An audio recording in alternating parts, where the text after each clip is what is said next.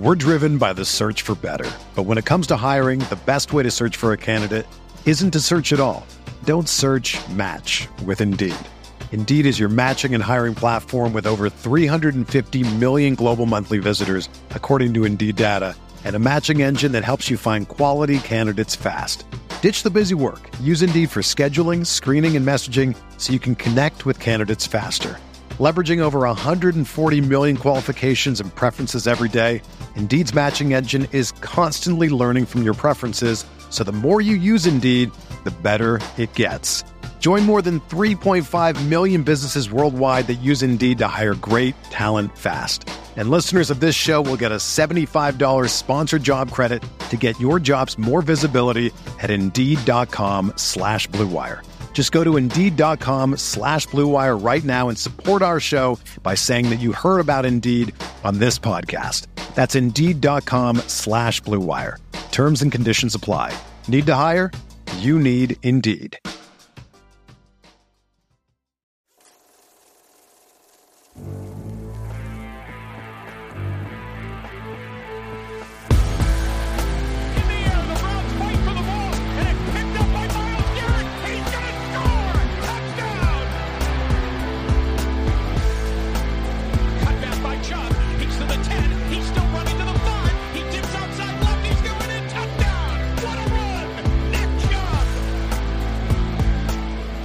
Hello, friends. Welcome into the latest OBR Film Breakdown. This is your host, Jim Nance. Just kidding. I'm in the mood for the Masters. It's not far away. I'm getting pretty pumped about that. Maybe you guys don't like golf. I like golf. I'm really excited for it. But this is actually Jake Burns, and we're here for your Friday, March 3rd OBR Film Breakdown episode, where, boy, do we have some spicy nuggets. Some people like the spicy nuggets from Wendy's. I'm not sure that I am a spicy food fan to change my nugget concoction. Andrew Spade joins me for franchise mode, and I'm dropping a banger on him. Did you enjoy the spicy nugget Wendy's decision, or were you out on that? Actually, what would tickle my fancy would be like a 50-50 nugget mixture of like, and then like you're plucking it, and it might be a spicy, and it might not be. It's the unknown nugget. I'm into that. That's brazen. Okay, I'm not all too keen on the spicy craze, but. You know, here or there, we can have a spicy nugget, I guess. But I think we got some spicy nuggets from Jared Mueller out at the Combine. I talked to Jared yesterday, so he sandbagged me, or he learned about these things just last night in his late-night shenanigans with agents or whoever he's talking to over in Indianapolis. It's possible, knowing Jared as I do, he's just talking to himself, thinking out loud. But we'll give him the benefit of the doubt that this came over a couple brews with an agent or two, perhaps even a Cleveland Browns employee. We don't know. But Jared deserves to get our attention with things he's hearing at the Combine. And Andrew, I want to go through them. And then once we go through them, talk about them for a brief moment, we're going to branch off in the second half of this episode and talk about how it all ties together with what's to come. Got that? Let's do it. That's what my son says to me. You got that? He's 5. I'm in trouble. Here we go. GM Andrew Berry is the first nugget. He said he's considered aggressive in every conversation, wants to get things to happen, and he's pushing to make them happen. I think that is something we'll talk about in a little bit. I'm not surprised by that, Andrew. I think he should be aggressive, largely because the picture that we've been painting here is they should be like, this is the first year where there's genuinely, like, you cannot look around this. I think going into the last few years, you could look before the year and say there's nothing stopping us from being where we want to go. But at the end or the culmination of those years, it's very easy to say, okay, that was clearly the thing. There is nothing there now. Like if whatever stops them this year, they have to have seen it, right? Like there's no questions about Baker Mayfield. There's no looming suspension on Deshaun. It's all there. Like there's every piece is there. So it should be an all-in idea. So I'm not surprised he's aggressive here. He should be. If we heard that he wasn't aggressive, I think that'd be a problem. At least I think. No, for sure. That would be a red flashing light if he was taking a conservative approach to this offseason. No, I think you said it. I mean, it falls on their shoulders, right? It's on Andrew Berry to find players, and it's on Kevin Stefanski to make it work with the star quarterback that they gave up a king's ransom for. So there's no questions. There's no, maybe we'll get this, maybe we'll get this. It's like, just do your jobs. And if you do your jobs well, they should be in a good position by the end of next year. Okay, good. Jesse Bates rumor is real, he says. Second nugget here. Maybe spicy, maybe regular. We don't know. We just reached our hand in and pulled it out.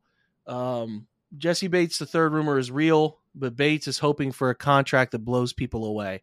We'll touch on this a little bit later. I don't think that changes anything here, right? The Browns should be calling Jesse Bates to gauge the market. And that should be maybe Jesse Bates' agent says, we're looking for $21 million a year, man. And the Browns say, hey, if it gets down to 17, 18, we'll take it serious. Call us. If you get 21, 22, happy for you. Take it. But I think the Browns probably have a number. They would start to entertain Jesse Bates. And if the market doesn't materialize, they would get in on that. But as of now, Jesse Bates should be looking for the moon. So any surprise or comment on that one? No, I think that's right. I mean, I think this is the time, especially for these free agents that are going to be in high demand. The combine is basically, an auction for him, right? They're taking probably offers and shopping them around and trying to get the best one they can find. So it's not surprising that what people are hearing is that, he wants the moon. He should, right? This is his big chance in his career to get paid. He should take as much as he can. The question is if there is a team out there that's willing to do it, right? And so he can be asking for, like you said, he can be asking for low to mid 20s, but if he's not getting it, and then the Browns get into the conversation, that's when things would get interesting, because at the right price, I think they would do it. I do too. It's got to be right though. They can't overpay, and that's going to be a tricky way to navigate whether you're overpaying for him or not. Next nugget: Barry will make cap space when he needs to, and is willing to kick the can down the road as long as necessary. We've covered this ad nauseum. Jack Duffins wrote on it about as many times as a guy can write on it. Nothing new there. Not even going to toss that one to you. I'm just going to handle it. It's nothing to talk about. We know this. Veterans nugget. Either free agent. Yeah, that's a very maybe undercooked nugget. Veterans, either free agents or potential trade targets, are excited about playing with Deshaun Watson, Myles Garrett, Nick Chubb, and are impressed by the addition of Jim Schwartz and Bubba Ventrone. You like to hear that, right? I don't think you would hear anything other than that. Yeah, I mean, Jim Schwartz, Bubba Ventrone, pretty well respected across the league. Agents have probably had plenty of players playing for those guys. All good news. And it's, guys should want to play with Deshaun. It's a large part of why you did what you did, risk what you risk, to go get this quarterback that guys want to play with. There should be some benefit to that. If there's not a benefit to that, it's another head scratching. Well, why'd you do it? Right? That's pretty cut and dry there. Kevin Stefanski thought of highly around the league, agents and players. What's up, Andrew? What do you think of that? I'm glad to hear it. I'm not anti, I'm not anti Stefanski or anything like that. I think that there are some legit questions. I think one thing that's becoming clear this offseason is that the Browns internally think that they're close. And so if other teams and the perception around the league is the same, that's good, because it means that the Browns are seeing themselves accurately. So if everybody is in agreement that the Browns, with a few bounces of the ball, were a 10-7 or 11-6 team last year, then that means that, it's a good sign that everybody's on the same page that they're going to have a bounce back year in 23, because everybody sees it the same way. Now, everybody can be wrong, but you'd rather it be that way than it be the other way, where it's like they think they're good and they're not good. Yeah, known Kevin Stefanski hate club leader, Andrew. Put that out there too. This one really grinds my gears. Tight end, despite the expectation of more 11 formation, 11 personnel is what we want there, Jared, is expected to be addressed. So, yeah, the follow-up point here, Hayden Hurst, Foster Moreau are two names that have been mentioned as Cleveland targets. If they want to spend on a mid-tier or lower-tier free agent or draft a guy 4 through 7, go for it, man. That's fine. I have no issue helping out the cause here. They didn't even have a third tight end last year. And not to say that I want them running a ton of 13. I do think most teams carry 3 tight ends. So it was a little bizarre that they went through some stretches of not even having 3 playable tight ends on the roster. And I have no issue with that. I'm not into is spending a ton of money on a free agent at that position. And I'm not into spending 42 or 98 unless you just we've got to see what the testing looks like on some of these guys. But unless there's Michael Mayer or someone slips to 98, which is not going to happen.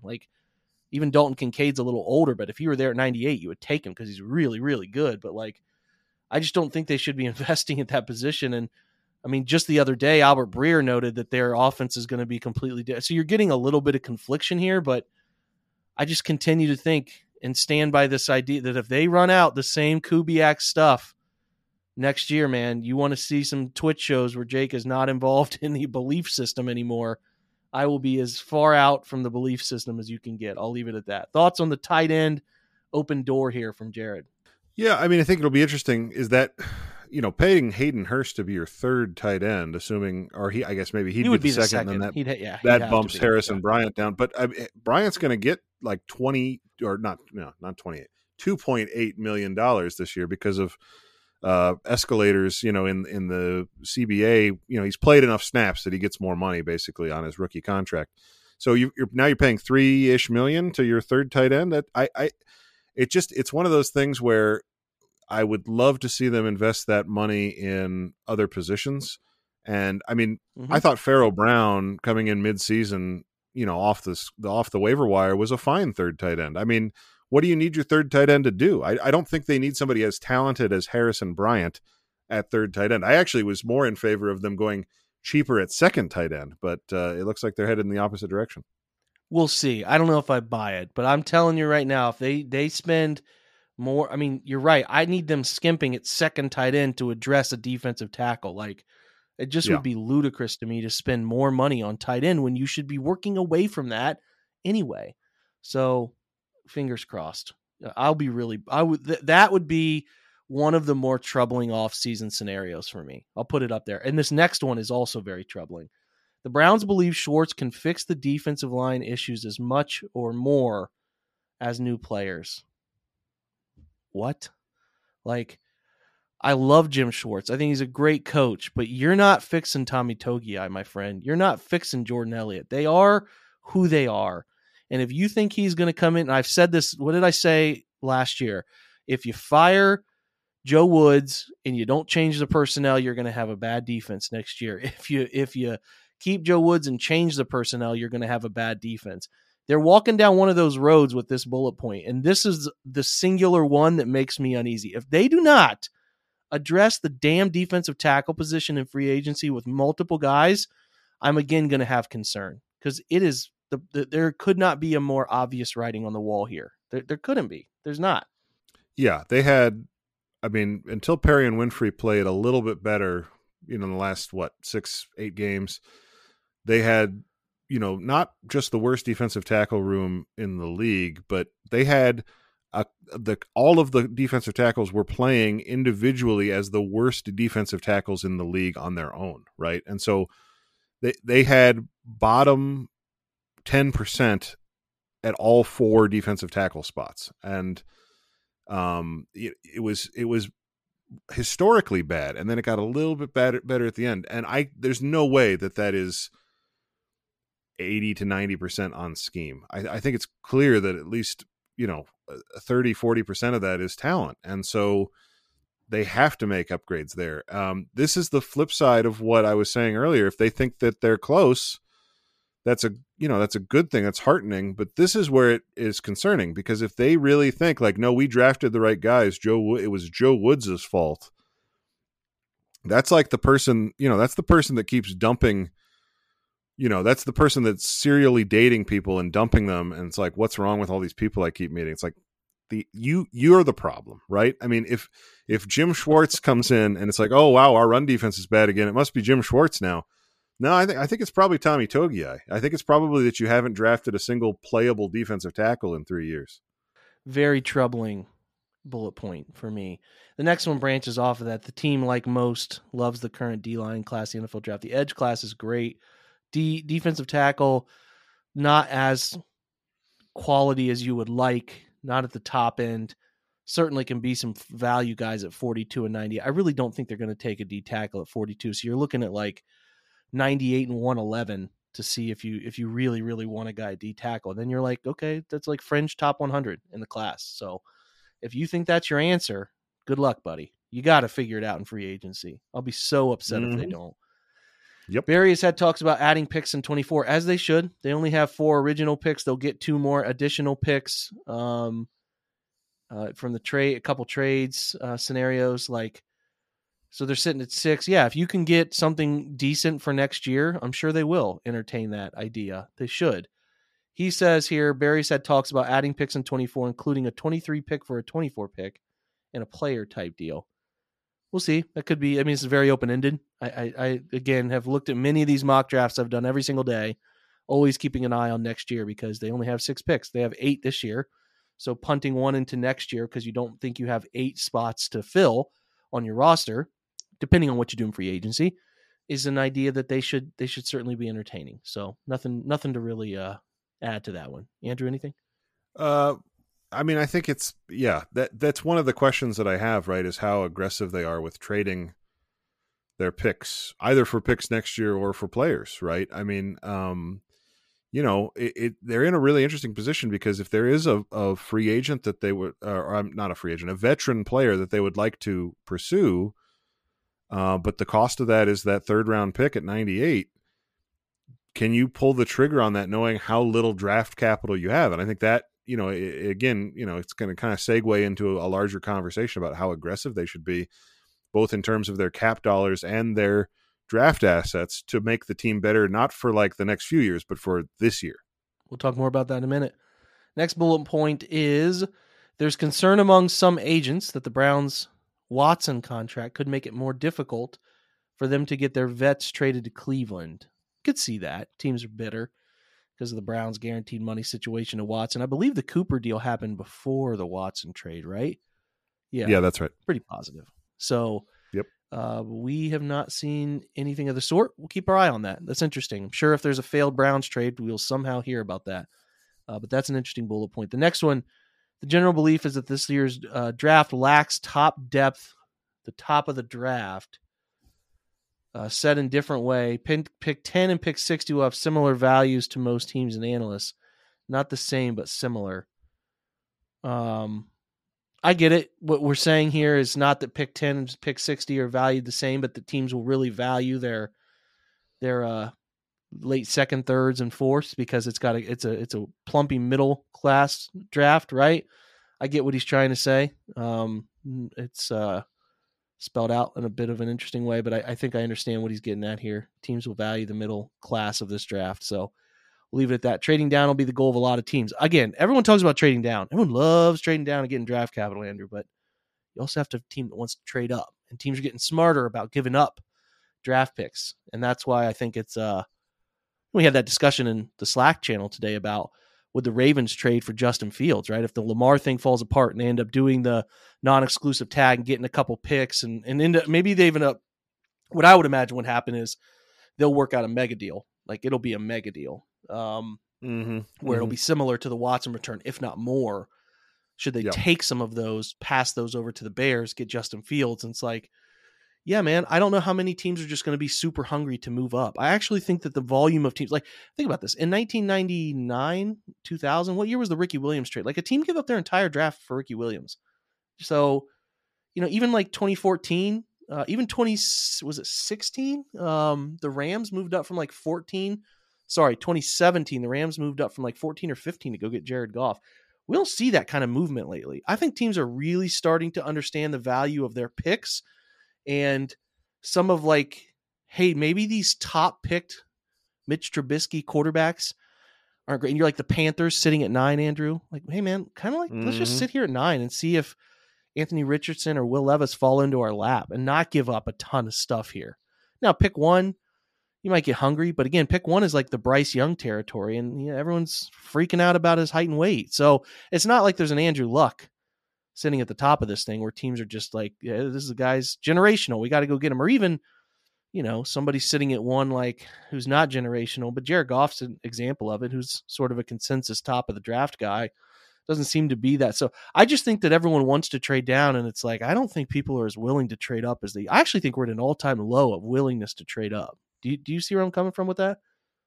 I absolutely do. I think you're totally right. And I think this sort of stuff about who wants to trade down, and I mean, you kind of touched on it a little bit with Dane on your podcast, like how many players are first round guys, and where the sort of the tiers are in the draft and all that sort of stuff. I think it's an interesting way of thinking about it for people that aren't working for a team. But I think once you're working for a team, the ratings that you have on the players and the priorities are so specific that I just don't think that those ways of looking at things are as helpful for the teams. So it almost, I guess, like, I think that some of this stuff is more about people talking about the draft in a way that makes sense only to other people that talk about the draft. And, at this point, like, there's a sort of more than a cottage industry, there's a full blown draft industry. And it sort of requires you to have those sorts of like meta conversations about what type of draft it is. But I think, sometimes it's like, maybe we're missing the forest for the trees a little bit. I don't know. Maybe that's a little too philosophical for 10:30 at night. It could be. I think we're saying the right thing here, where I think that we're getting smarter people. The fourth down going for it discussion is evolving. Right, exactly. In the next 5 years, that's going to evolve into people just being so aggressive on fourth down.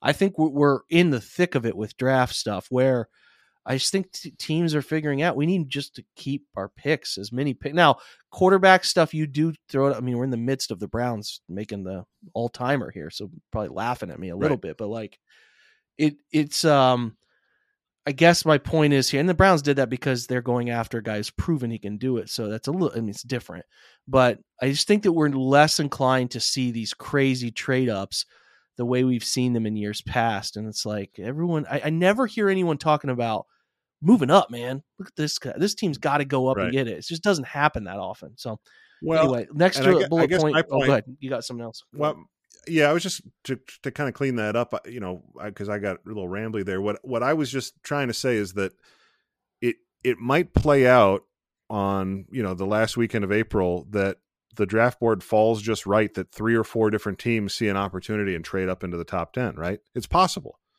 If they perceive the value, in a specific way, and there's teams available to trade it, like, it can happen.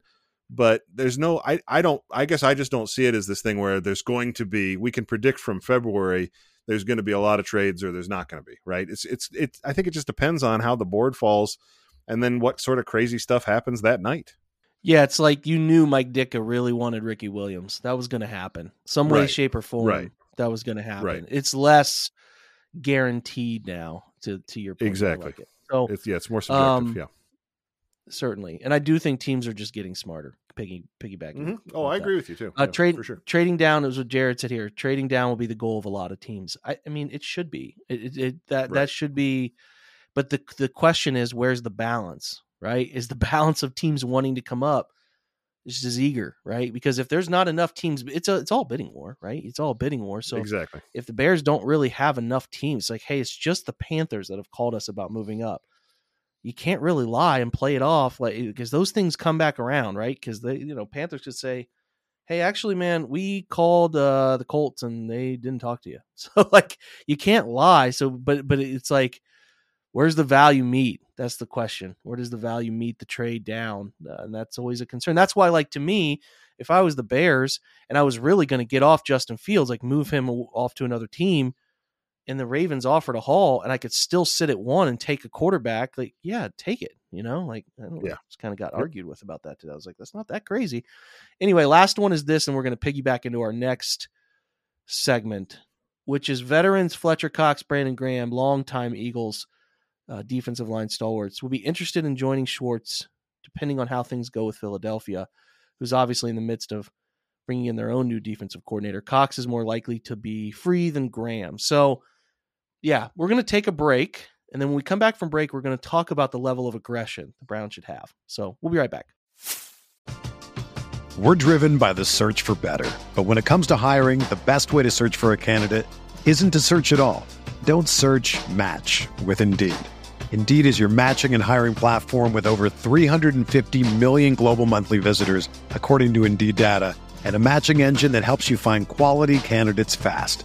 Ditch the busy work. Use Indeed for scheduling, screening, and messaging so you can connect with candidates faster. Leveraging over 140 million qualifications and preferences every day, Indeed's matching engine is constantly learning from your preferences, so the more you use Indeed, the better it gets. Join more than 3.5 million businesses worldwide that use Indeed to hire great talent fast. And listeners of this show will get a $75 sponsored job credit to get your jobs more visibility at Indeed.com/Blue Wire. Just go to Indeed.com/Blue Wire right now and support our show by saying that you heard about Indeed on this podcast. That's Indeed.com/Blue Wire. Terms and conditions apply. Need to hire? You need Indeed. Hey, it's Kaylee Cuoco for Priceline. Ready to go to your happy place for a happy price? Well, why didn't you say so? Just download the Priceline app right now and save up to 60% on hotels. So whether it's Cousin Kevin's Kazoo Concert in Kansas City, go Kevin, or Becky's Bachelorette Bash in Bermuda, you never have to miss a trip ever again. So download the Priceline app today. Your savings are waiting. Go to your happy place for a happy price. Go to your happy price, Priceline. Another day is here, and you're ready for it. What to wear? Check. Breakfast, lunch, and dinner? Check. Planning for what's next and how to save for it? That's where Bank of America can help.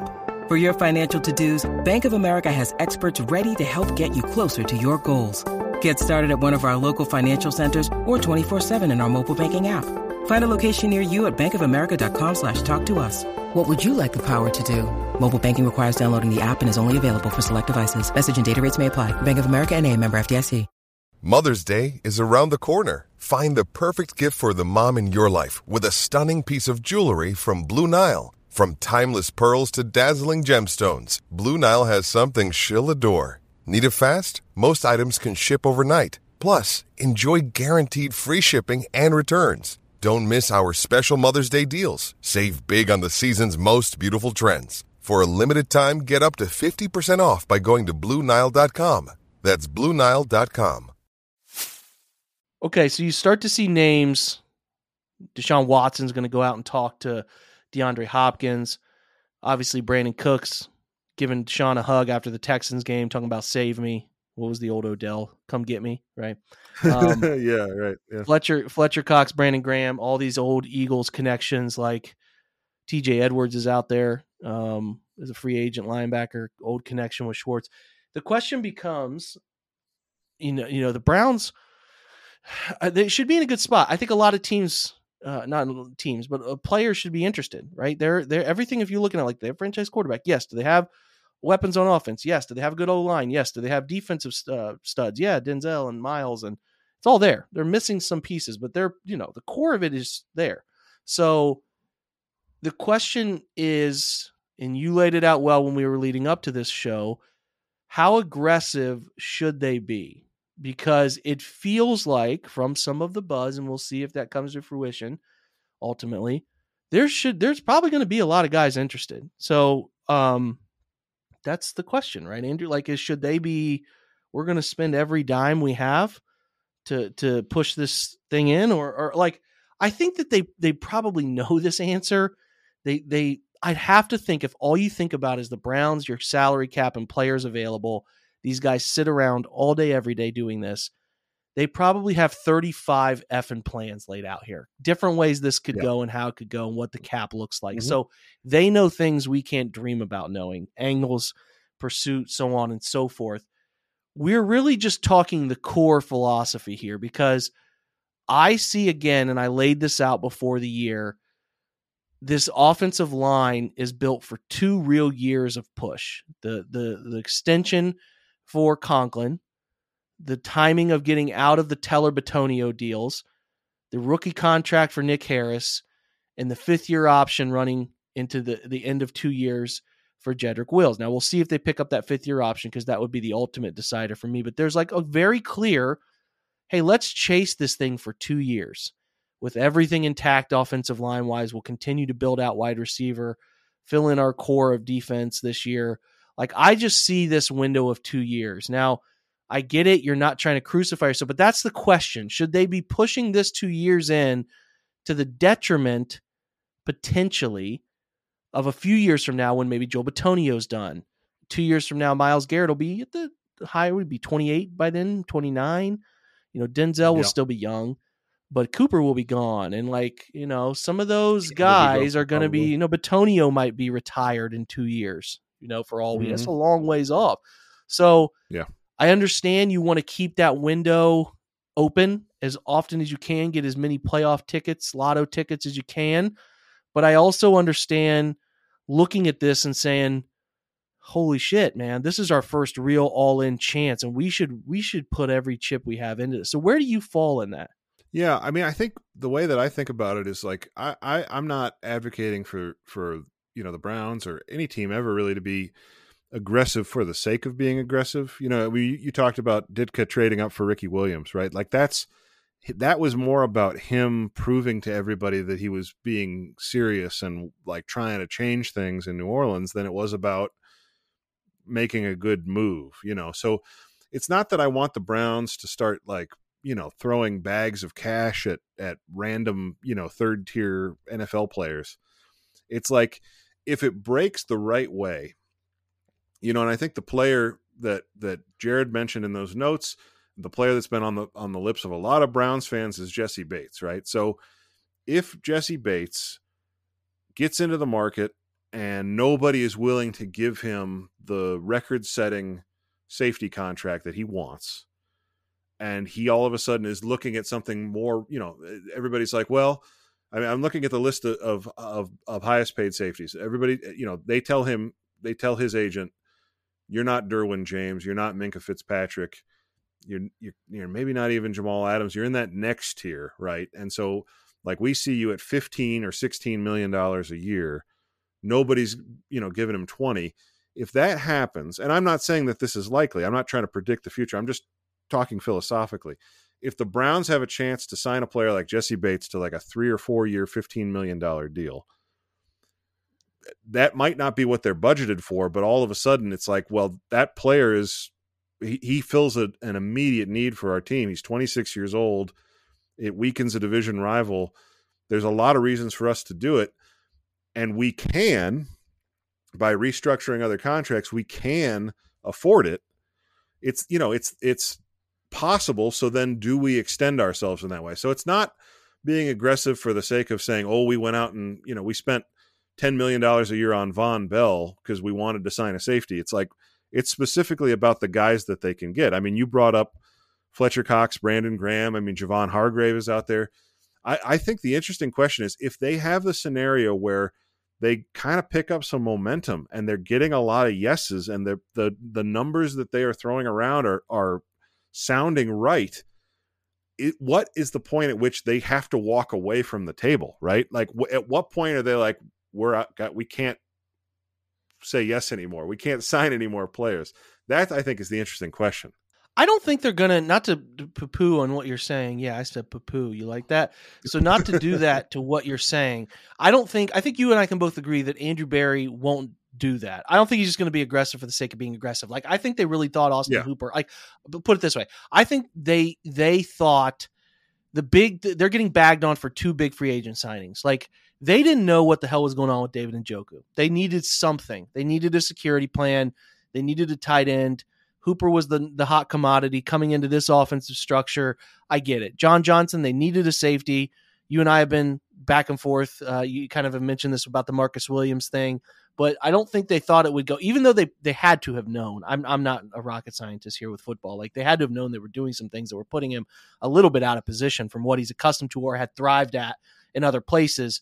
I still don't think they thought it was going to go that bad. So I don't think they have been like, hey, let's just sign John Johnson for the sake of it or throw cash. And I'm not necessarily saying you're claiming they're going to do that at all. I'm just saying, like, I don't think Andrew Berry even operates in that way. Now, to your point, if they do get a ton of interest, yeah, Bates says, you know what, man, Chicago's offering me 18, but I'd come to Cleveland for 15 because I want to win. Right. And I see the formula, right, and I want to kick the shit out of the Bengals twice a year. Like, that's plausible. Now, I think, to me, that we should answer this question back and forth, you and I, what we would think. I think they should be doing it to the detriment of, like, hey, man, if we sign Bates here, we are going to have to make some uncomfortable decisions about, let's think of because the Saints are the good example, right? A couple years back, and even kind of into today, where they, people will say the cap is fake and they don't. Well, the Saints lost some good players. They lost Marcus Williams, right? They lost Chauncey Gardner-Johnson. They have lost some talent. There is no doubt about that. Now, they kept some core, which is what Cleveland would keep their core too, but you'd have to lose friends. So you would say JOK has a good year, good 2 years. Can't keep him.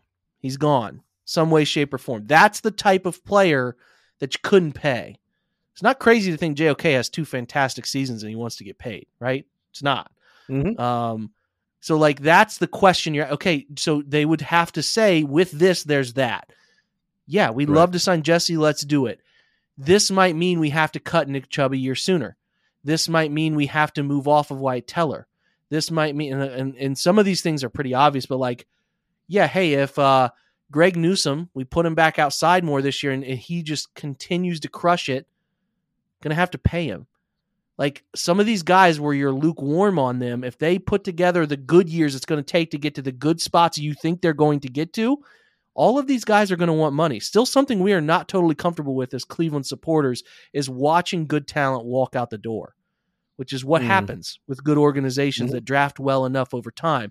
So I'm into it because I see a 2-year window to really push into it.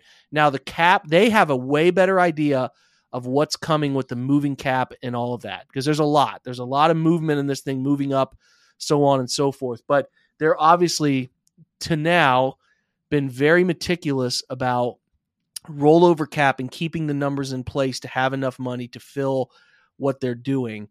So I don't know, man. My general answer to that question is I would say yes, that they should be pushing for 2 years, and that might mean some tough decisions in 2 years down the line. But you would hope here is that you do get your first normal draft back in 2025, right? I'm thinking, right? Yeah, God, it's 23. Next year's 24, 25, that you can start to replace some of these guys. So I would be into it. Like if Bates says he wants to come, say Marcus Davenport says, hey man, I'd do a 2-year, $30 million, a 2-year, 28, 14 a year, or something of that nature.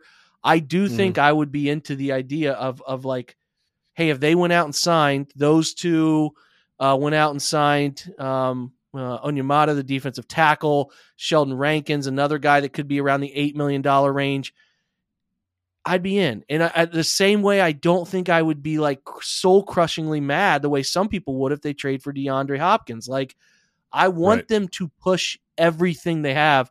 I don't want to get to the places we think they can go, right? We think they could compete with Cincinnati and Buffalo. They get to the playoffs next year and they're hosting Buffalo. And it's like, man, if we just had one more wide receiver, right? Or man, if they just had one more defensive tackle who could have created some pass rush on Josh Allen, that's where you don't want to be. So if you're really looking at this as a nice 2-year window, chase that SOB, man. I'm talking to the point that, yeah, it's going to have some hard discussions in 2 years, but I'm willing to do that if everything is in place to really go after it. That's just me because, again, in 2 years from now, you got to think, what does the Browns roster look like in 2025, Andrew? It's got Deshaun. Right. Who knows what else at this point? Okay, let me ask you this. This is a question. Sure. 2025. Who can you sit here and say on offense is a lock to be here in 25? Just 2 years from now. Right. I think it's say Deshaun. Who else? No, I'm asking you. No, I know. I think it's probably Watson and Njoku. That's probably it. Maybe, but Donovan Peoples-Jones, like go through him. Donovan Peoples-Jones might price himself out of Cleveland for what he's actually worth. Yeah. Cooper's definitely going to be gone. Older. Yeah. Chubb going to be gone. Just virtue of mileage and hitting 30. I guess Jerome Ford probably. He would be on the 4th year of his rookie deal. A decent back. Yeah. David Bell, unless he just gets much worse. Right. But again, your search, like that's not your core. So like that's the thing that's crazy. You're thinking about, oh man, we can't do this because what does it do to us? And hey, what the hell does it even look like in 2 years? Like on offense, it could be, it should be so different. And defensively, Miles will be here. Denzel will be here. You'd like to think some of these other young guys between Grant, Greg, and JOK, they have some contracts in them there, but like, it's a mystery bag. And the funny thing is like, you don't look at these other sports the same way. Once you get your core in baseball, you're like, yeah, we got these guys locked up. We'll be good for 5 years.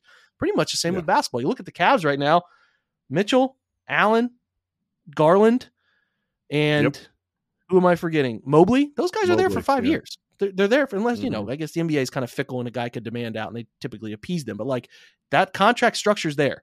So that's what makes the NFL unique, where you're really nervous, where your gut would tell you, don't do this, man. Think about 25. Think about 26. Hey, I don't think you know how few players are guaranteed to be here in just that window. So if you get a 2-year window like this, man, and you get Jesse Bates is like, yeah, I don't want to come to Cleveland. Give me a 3-year deal. I'm in. Right. How the hell do you say no? How do you say no? Yep. It's a weird league like that, man. So I'll open it back to you, but that's just like something I've been wanting to say about we are always like, so many of us are so nervous about that. And it's like, what are your known quantities? Like we have, and every team's like this. Like, look at the Chiefs. Where do you think the Chiefs are in 2 years? Probably like Kadarius Toney. But Kelsey could be retired. He could be gone. For sure. Like, what are the guarantees on even that team? So, right. Orlando Brown's hitting free agency. So I think you smelled him stepping in here, but like, that's my theory on it. So I'll open it back to you and like how you would go about it. But I just think we get so nervous about the future that we're not understanding how precious the now is in the NFL. Yeah, I think that's true about life, Jake. That what you just said, that applies to life in general, man. We can end the pod on that. We just it's a mic drop Friday. Yeah, absolutely. Mic drop. Yeah. We could maybe talk a little bit more about chicken nuggets, but otherwise I think we're good. I think I agree with you. And I think, the Saints are always the example that's held up, right? Is like there's a group of people that are like, the salary cap's not real. How do these guys keep getting away with it? There's that reaction. And then there's the other reaction, which is, I think, a little more nuanced, which is basically like they are compromising, the sort of middle class of their roster. Yeah, they can keep their stars, but they can't keep like those next level guys really. And I understand that and I'm sympathetic to that, but I would just observe, I think that if Drew Brees hadn't retired and Sean Payton hadn't left because Drew Brees retired, I kind of feel like they'd probably still have won the NFC South this year. Like they're not a bad team.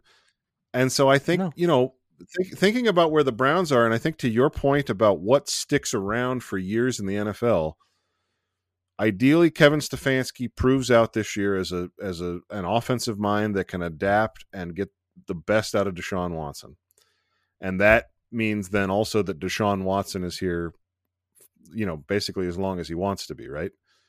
So if you've got those two cornerstones, as long as you maintain an even passing level of flexibility with the cap, you should be fine, right? So I like, if you have to push stuff into future years, I think that's okay because you've got the quarterback and the coach that make the whole thing go. That was the Saints model essentially. And they didn't end up with a lot of trophies to show for it, but they were routinely winning their division and in the playoffs. And I think that's really the goal, right? Is to just have those multiple bites at the apple. So, and I want to do that. Even... I'm not saying pursue the now. Like I'm not saying pursue the now, but I'm saying, how can I say I'm jeopardizing the future when if I don't even do that, I don't even know what that's going to look like regardless. So it's not like I'm not even jeopardizing something where offensively, I don't even know what it's going to look like in general. There's so many unknowns. Does that make sense? Yeah. Like I can't even say, I can't, I'm trying to wrap my mind around how to say that. You can't say you're damning the later for the now when I think the later right now is already damned. And I can even say some similar things like defense. I think there's a core, the 3 guys who I said are coming up for contracts, Denzel and Miles. That's 5 guys though, of 6 other positions remaining to be filled. Now that's a core. That's pretty solid. You need to see more from Grant. You need to see more from Greg, obviously JOK too, but like the offense is an even bigger question mark. When you go down the line, you don't know. You don't know. So, right. Well, and I think part of this, right, is that that's all good. Yeah. I think neither of us are super, excited about Donovan Peoples-Jones getting a big extension here. And with Schwartz and Bell not panning out, now part of it is they do not have a young receiver that I'm super excited about. They already signed their young tight end. You know, and the offensive line is, I mean, we're lukewarm on Jed Wills, and every other position is, you know, more of a veteran player.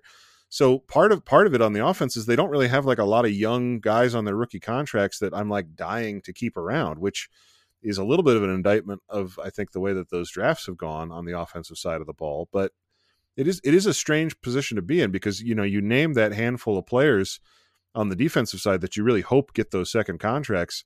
They kind of don't have that same group of players on the offensive side, and it's a little troubling. Yeah, I mean, it definitely speaks to how big a year it is. They have to, I mean, but even if they prove that, I mean, I feel like those three guys I mentioned on defense are obviously teetering on the line of, could we give them a nice new deal or not, right? There's no, at this point, Greg, JOK, and Grant don't garner these gigantic deals, but there's certainly guys I would like to keep on a second contract. As we sit here, we'll see what they do. But offensively, you can go down the line and like, okay, DPJ, the market could get weird. I don't know. Right. I don't want to be in double-digit range for him. Coop's just going to age out. Nick's going to age out. Down the line, Jed, uncertain. Joel, likely retired. Center, unproven. Right guard, we'll see where it goes. I guess Wyatt is the potential third guy in that equation, but that would probably start to teeter towards an extension for him if it were to come to fruition. Jack Conklin will be moved on from at that point. Yeah. So Wyatt's it's like David. So yeah. Yeah. So yeah, you're kind of, it's a big year for him because he's had some weird stuff happen. Yeah. Yeah. I mean, I don't know, man. I don't. Yeah. I don't have a great vibe on it. I feel really good about two guys, but that's like, that's the weird spot that they're in. Yeah. And so then I would also just say, like, I think that this conversation about aggressiveness also applies to the draft capital that they have this year, right? Because we know they don't have their first round pick. They do have, 42 and then 98. And so when you were listening, kind of some of the guys on defense that could come in, at defensive tackle, it's like, well, what if the Colts are ready to move on from DeForest Buckner and, they want 42 in exchange for DeForest Buckner? Like, is there a player that you can even imagine on the board at 42 that makes anywhere near the impact on the Browns this year that DeForest Buckner does? I mean, that's absolutely no. Yeah. And so, I mean, but then, to argue against myself, you're taking away the opportunity to draft a player at 42 that, could fill one of the sort of positions that we were just talking about of a player on offense that you want to give a second contract to, like a wide receiver that could really come in and contribute this year and also be around with Deshaun Watson for the next decade. So I think it's interesting also the draft side of it is because, I think it's easy to say trade picks for players because that, you've got a proven commodity at DeForest Buckner. I think, you mentioned DeAndre Hopkins earlier. I tend to be in favor of it just because of where the Browns are in their cycle. Like they need proven commodities, but you also, of course, do have to be cognizant of continuing to not add homegrown talent that you want to keep or hold on to. I think that finding that balance is going to be another interesting piece of this, right? It's always possible. The Amari Cooper deal, last year was, everybody agrees was a coup for this team because they had the salary cap flexibility to make it work, and they got in on a market that exploded after they walked through that door. Imagine they didn't tackle get that pulled off. Ooh, yikes! Exactly. Well, yeah. The offense would be a nightmare, but defensive tackle might be a similar situation with Deron Payne getting the franchise tag.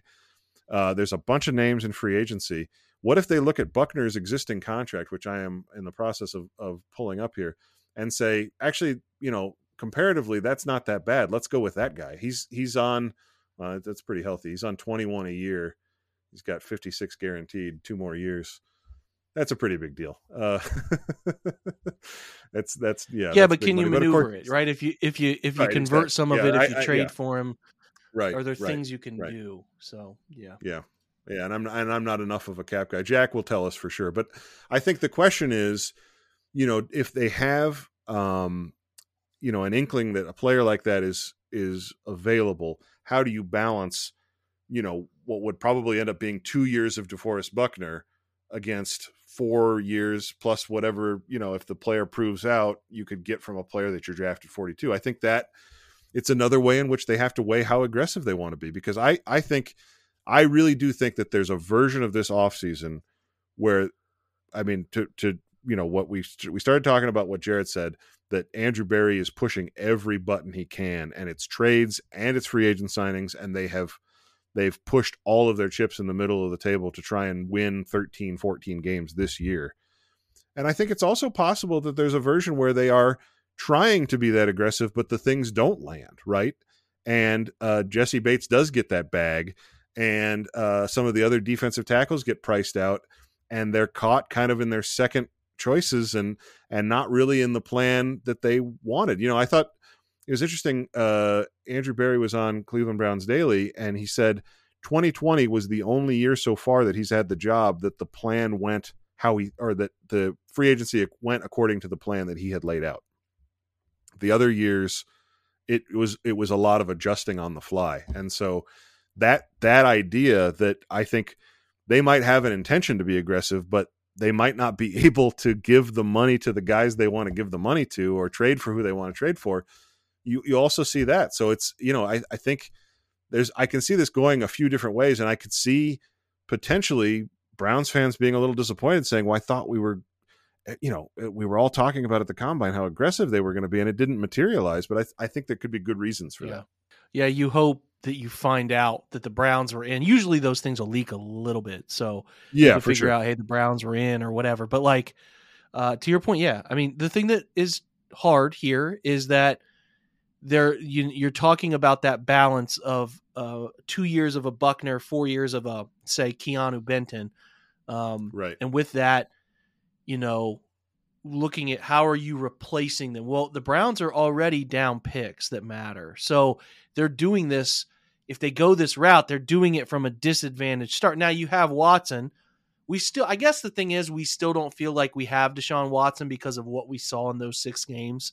So it's hard to sit here with this arrogance about it and be like, yeah, Deshaun Watson, sup? You get what I'm saying there? Like, we don't have that quarterback swagger yet, to where you talk to people from Buffalo or Cincinnati, they talk about how their guys can overcome it, whatever. So yeah, I think that's the thing, and why the 2018 with Baker, and why missing on Baker Mayfield sets you back, even if you made this trade in whatever, because you had to give up so many picks to make that trade, and you only got one pick back that ends up being a 5th round pick for Mayfield.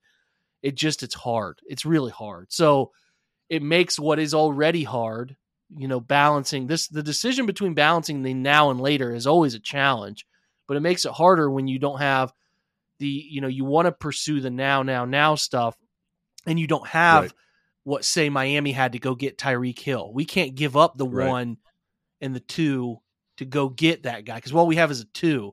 And if we give up a 2, we're only getting one player inside the top 100 of a draft, and that's hard. Right.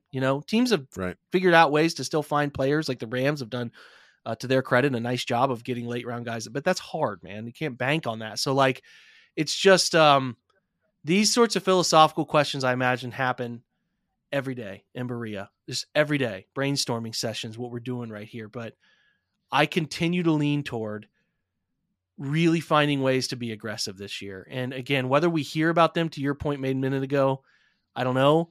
I think they're going to be. There's no reason not to be. And when you look at what does it look like in 2 years, there's a lot less defined there than you think. So I think that means you should be. I think it means you should be aggressive. I really do. And if your team starts to win and you start to look right, then you have long-term Grant, long-term JOK, long-term Greg, and you have these pillars, and you start adding around them. So.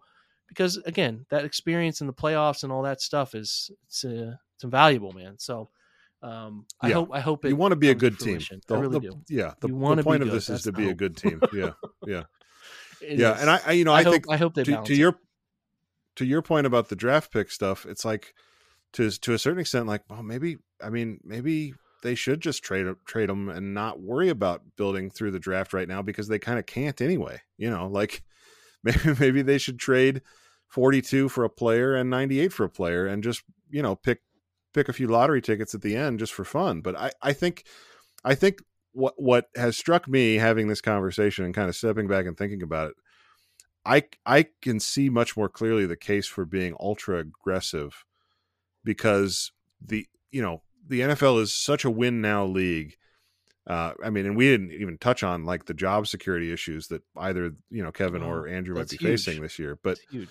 But I think, like they have in front of them the opportunity. They don't have a ton of resources this offseason. They have enough resources to make this a very, very good team going into 2023. And if you're good in 2023, then you figure out 2024 and 25 and 26 after that. But focus for this team really does need to be building the best possible team for this year with less concern for the future, probably than they've had since the return. I would agree with that. I think you should be looking at the NFL in 2-year windows anyway, personally. For the length that these guys matter, the 2-year window stuff, and some people might argue 3, but I just think 2 years, man, it's hard to really look at a team and be like, yeah, in 2 years, like, do that exercise like we just did earlier. It's not as fun as you think it is right now. So that's it, man. Let's put a bow on this thing. I think we hammered out a lot of good stuff. Shout out to Jared, man. Good stuff over at the Combine. You deserve some credit for that article. We will link that article in the description of this podcast. So, if Jared's wrong, you can point a finger and laugh at him later on down the line. But for now, good talking points. Andrew, I appreciate your insights and banter as always. Appreciate you, man. Good time, Jake. I'm going to go get some chicken nuggets. I love that. Spicy, mix them in with the regular. Yeah. Is the way to go. Big bucket of chicken nuggets. Andrew. Here we go. Big bucket of chicken nuggets, or boneless chicken wings, as they call them. All right. Anyway, that's a lot of chicken. That's a lot of Browns. We're going to wrap this thing up. Thanks to you for being here on a Friday. Continue to check out the OBR. So much stuff being written. Daily mocks, both free agency and the draft. Looking at cap dollars spent per position. Looking at free agent probability guides. It's all there. We're in the thick of this thing, man. Combine, RAS scores are out. Feels like home to me. Feels like, never mind, I'm not going to sing, but it feels like home. So we're getting there. It's an exciting month in March for the NFL offseason. So thanks for being here, guys. Thanks for supporting the OBR. It matters a lot to us. We'll catch you tomorrow. Go Browns.